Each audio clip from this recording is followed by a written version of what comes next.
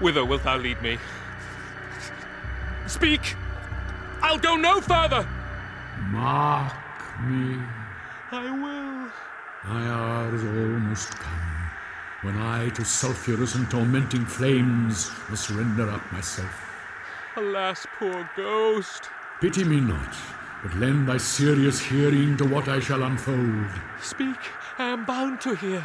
So art thou to revenge when thou shalt hear. What?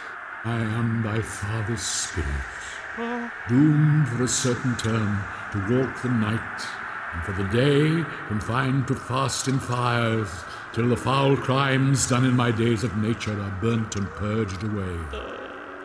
But that I am forbid to tell the secrets of my prison house, I could a tale unfold, whose lightest word would harrow up thy soul, freeze thy young blood, make thy two eyes like stars start from their spheres, thy knotted and binded locks to part, and each particular hair to stand an end, like quills upon the fretful porpentine.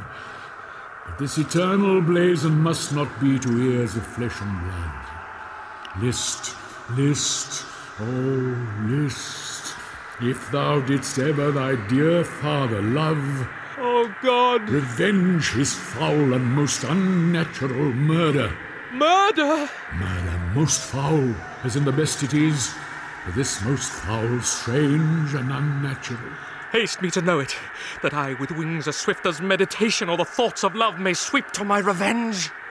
I find thee apt, and duller shouldst thou be when the fat weed that roots itself in ease on lethal wharf, wouldst thou not stir in this. Now, Hamlet, here. 'Tis given out that sleeping in my orchard a serpent stung me, so the whole ear of Denmark is by a forged process of my death rankly abused. But know, thou noble youth, the serpent that did sting thy father's life now wears his crown. Oh, my prophetic soul, my uncle! Aye, that incestuous, that adulterate beast, with witchcraft of his wit, with traitorous gifts, wicked wit and gifts that have the power so to seduce, won to his shameful lust the will of my most seeming virtuous queen. No. Oh, Hamlet, what a falling off was there! From me, whose love was of that dignity that it went hand in hand even with the vow I made to her in marriage, and to decline upon a wretch whose natural gifts were poor to those of mine. And virtue, as it never will be moved, though lewdness caught it in a shape of heaven, so lust, though to a radiant angel linked, will sate itself in a celestial bed and prey on garbage. But soft, methinks I scent the morning air. Brief let me be, sleeping within my orchard, my custom always in the afternoon. Upon my secure hour thy uncle stole with juice of cursed Hebanon in a vial, and in the porches of mine ears did pour the leprous distilment, whose effect holds such an enmity with blood of man, that swift as quicksilver it courses through the natural gates and alleys of the body, and with a sudden vigour it doth posset and curd like eager droppings into milk, with thin and wholesome blood. So did it now, and a most instant tetter barked about, most leather-like, with vile and loathsome crust, all my smooth body.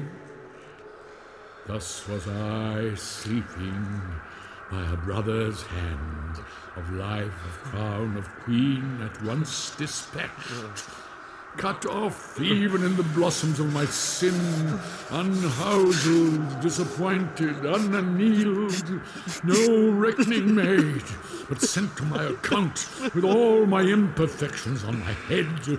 Oh, horrible, oh, horrible, most horrible. If thou hast nature in thee, bear it not. Let not the royal bed of Denmark be a couch for luxury and damned incest. But howsoever thou pursuest this act, taint not thy mind, nor let thy soul contrive against thy mother aught. Leave her to heaven, and to those thorns that in her bosom lodge to prick and sting her. Fare thee well at once. The glowworm shows the matin to be near, and begins to pale his ineffectual fires. Adieu, adieu, Hamlet, remember me.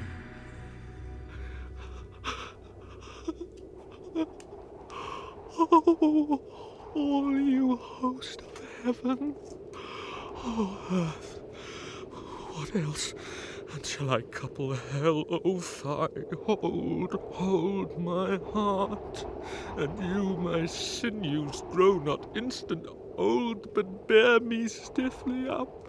Remember thee, aye, thou poor ghost, whilst memory holds a seat in this distracted globe.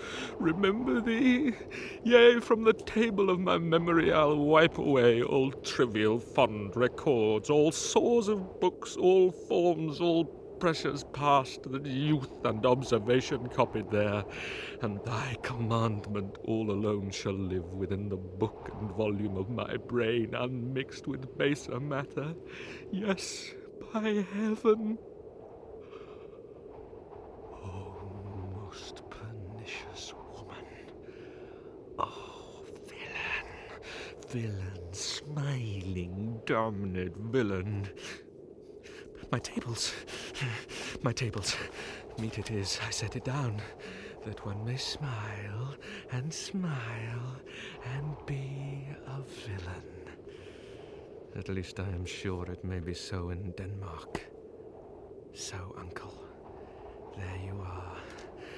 Now to my word, it is adieu, adieu. Remember me. I have sworn. My lord! My lord! My lord! Lord Hamlet! Heaven secure him!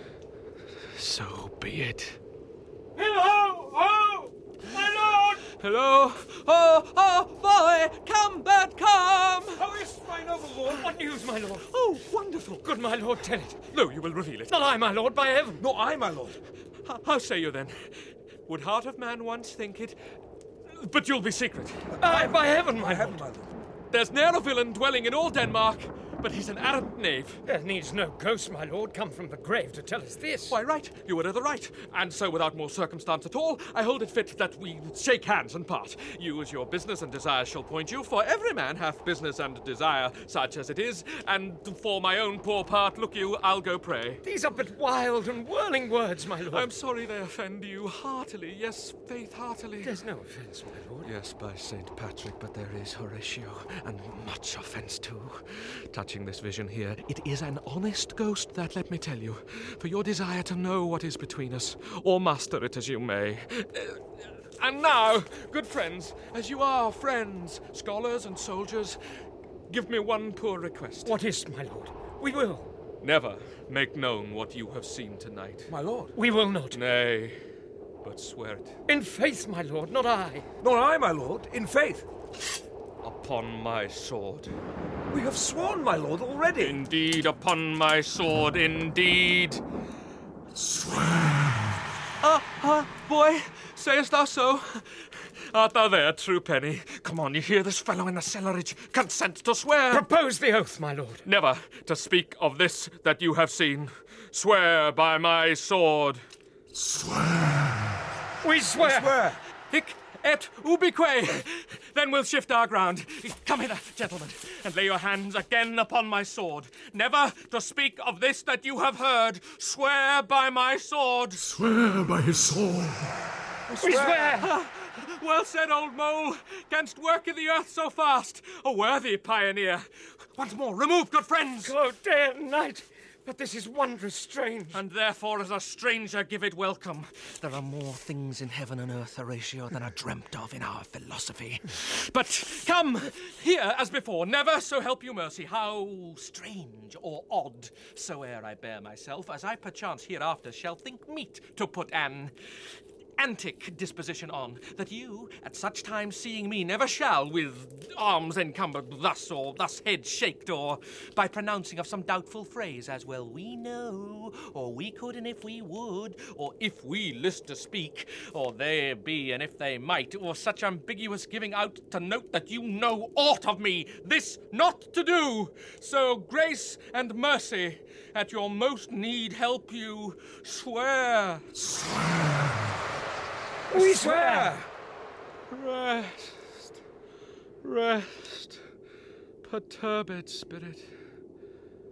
So, gentlemen, with all my love I do commend me to you, and what so poor a man as Hamlet is may do to express his love and friending to you, God willing, shall not lack. Let us go in together, and still your fingers on your lips, I pray. The time is out of joint. Oh, cursed spite, that ever I was born to set it right. Nay, come. Let's go together.